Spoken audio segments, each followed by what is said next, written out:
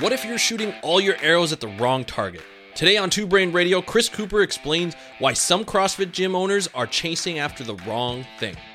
Hi guys, Chris Cooper here. Two Brain Radio is brought to you by Forever Fierce.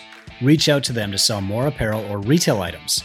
Matt Albrizio and his team will save you time with templates. They'll provide ideas and tell you what's selling best, and they'll supply marketing material and pre-order sheets. If you want to get serious about apparel and retail, visit foreverfierce.com. When I became a personal trainer, I was too embarrassed to tell people what I did for a living. Not because the pursuit of being a personal trainer wasn't an honorable one, but because I didn't look like a personal trainer, or so I thought. I had some muscle, but I was pretty skinny. My background was teaching kids to play hockey outdoors and cycling. And so I was definitely not the biggest or most shredded dude at the gym. And at that time, fitness was really associated with bodybuilding. The most fit people were the biggest guys with the most shredded abs.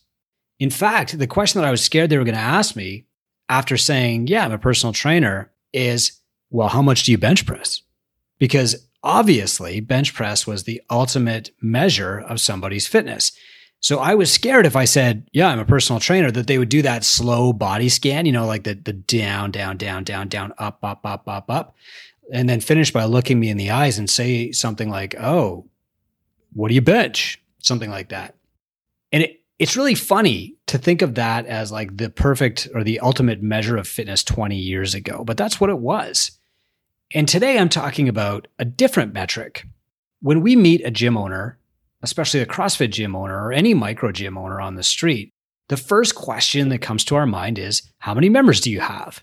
But how many members do you have is the modern equivalent of how much do you bench? It's not the best metric for deciding how good a business the gym owner is running. And so today, I'm going to talk about what the right metric is. But first, I'm going to tell you a story about why we believe this false metric that more members equals better gym. Before I get into what metric you want to track, let's talk a little bit about history here. In his earliest writing, Greg Glassman told the story of working at a Globo gym or two. His clients would show up regularly, train with him, and they would make good progress. And so he was talking to the owner about it because the owner one day walked into the gym and it was Sunday or something, and he said, hey, Greg, there's more people here than I thought there would be. And Greg said, oh, these are my clients. My clients are like the only ones in the gym training today. And the owner would say, that's cool, but like, here are the clients that I want. And he pulled out this big stack of membership cards, and there were hundreds of them. And they were all people who had signed up for a membership, but never actually showed up. So Greg got disillusioned, and he started moving around from gym to gym, renting tiny spaces. And then he eventually found kind of a industrial space in Santa Cruz. And you can watch all the original videos to see it on the CrossFit Journal. It's really cool. It's got like a balcony, but it's set up to work with about 6 clients at a time, max. Greg started out as a personal trainer, and then he started partnering his clients up together. And eventually, this small group training studio became this worldwide phenomenon, but he never actually trained big classes of people. He couldn't. That space was way too small. When you see it, you'll know that. So where did the idea come from that every CrossFit gym should have classes of like 12, 15, even 30 people to be successful, or to have 300 members all paying you some, recurring monthly membership, all sticking around, putting their names on the whiteboard, and that's what it would take to build a successful box? Well, as close as I can figure, my best guess is that myth came from the 2006 affiliate gathering. In 2006, CrossFit affiliates were brand new. The whole concept was only about 2 years old. And so this was one of the first times that he'd ever brought everybody together in a group. And at that meetup, the new affiliates heard about this model for their business for the first time. Now, these new affiliates had met Greg for sure, might have visited his gym in Santa Cruz, but this was the first group of affiliates who really weren't in constant contact with Greg or who hadn't actually trained with him themselves. So the model that got presented to them in 2006 was from this guy named John Birch. And it was helpful because any business model is better than no business model. But the problem was that the model was built for martial arts schools. Now, if you run a dojo, You want 30 people, preferably kids, in a class because each person in your class doesn't take up a lot of space. You're basically keeping everybody following like the same choreography, and you have really minimal equipment. The only equipment that you do have, it doesn't change from day to day. So you might have like some sparring pads and stuff stored in a locker in the corner, but it's never different. It's always the same sparring pads. And the retention strategy in a dojo is inherent. It's the belt system. It's the best. But none of those things are true in a CrossFit gym. Clients in a CrossFit gym take up way more space. The movements are asynchronous. This girl is doing pull-ups while that guy is doing cleans.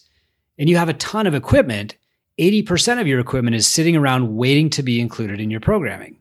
Some of your equipment takes up space even when it's not being used, like your pull-up rig. You pay hundreds of dollars in rent every month just for the floor space required for your rig. And the retention system in a CrossFit gym isn't obvious. The workout changes every single day, which is exciting at first, but people don't see progress unless you're programming the named workouts like Fran and Cindy and Diane, and you're retesting those really, really often, like every week. Very few gyms do that at all anymore.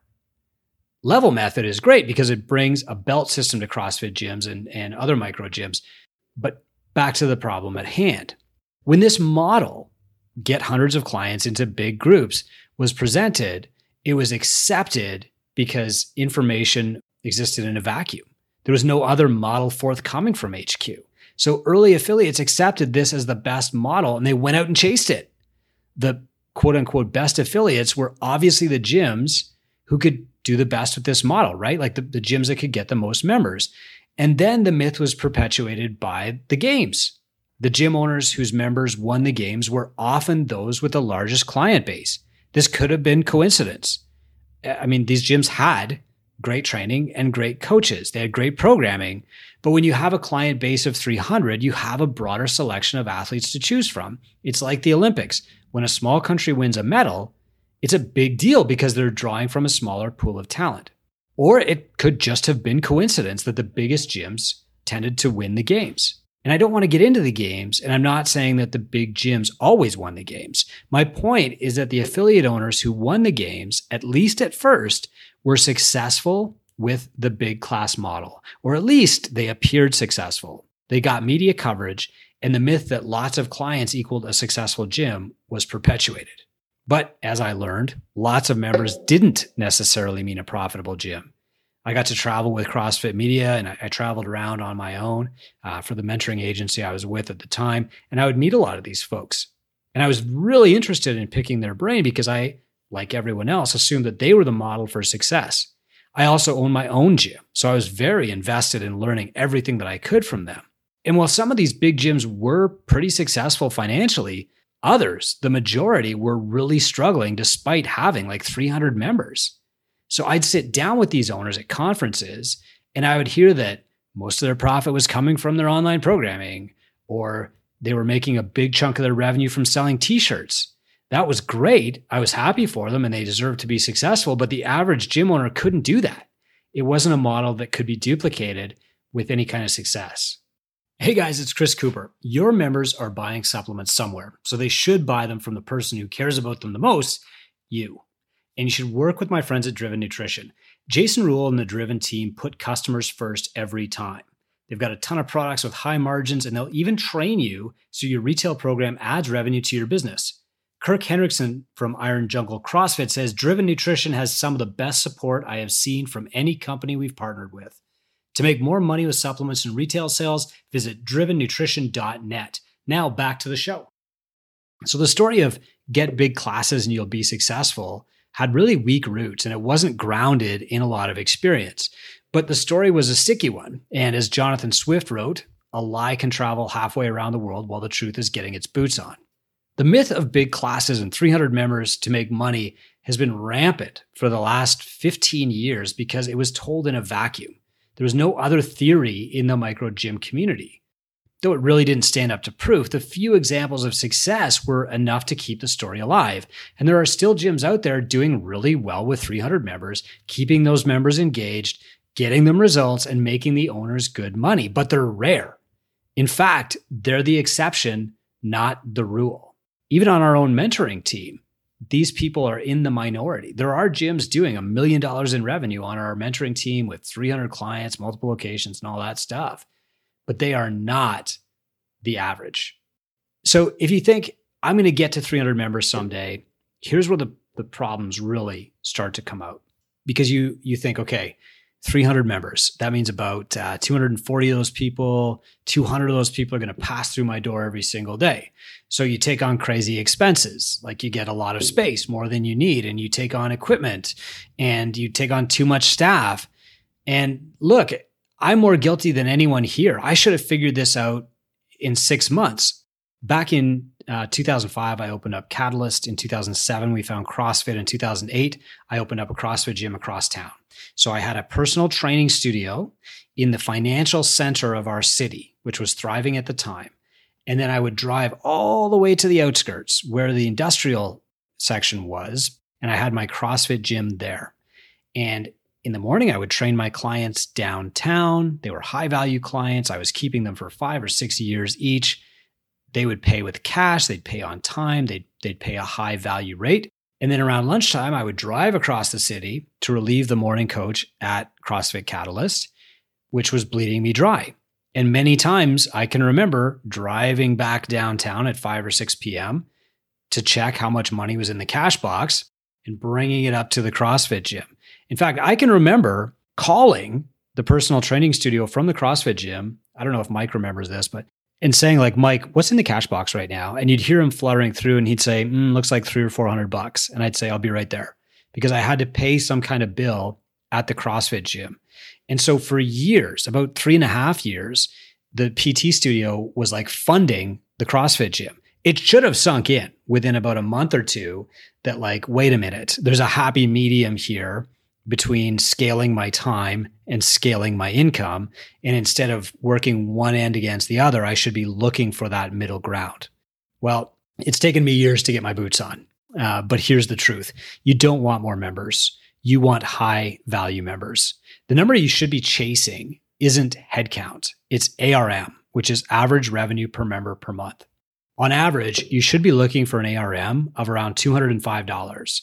So that means the average client is paying you about $205 per month. And that's to get started. 150 members at a 205 ARM will get more than 80% of micro gym owners to $100,000 a year in net owner benefit, like profit plus your pay, as long as you're not doing anything crazy with expenses. Let me repeat that again. 150 members at 205 ARM will get more than 80% of the people listening to this podcast, that's you, to make $100,000 in revenue a year. Flipping that, 205 members at 150 ARM won't do it, because at 205 members, you need more space. Your classes are bigger, which means your retention is poorer, which means that you have to spend more time marketing, which means you need more staff to coach your classes while you're doing that, which means you need more space and you need more equipment. Do you see? Just that simple little flip makes such a massive difference. The problem with chasing big group numbers isn't getting the people, it's keeping them. You'll probably get 300 clients through your doors and signed up into your program. And you'll probably do that in the first 3 years you're open. But after 3 years, you'll look around and you'll say, I don't even have half of the people who have been through this gym and signed up. Why? Well, obviously something is wrong with the system if you can't keep clients long enough to get them meaningful results. So why are you losing almost everybody who signs up?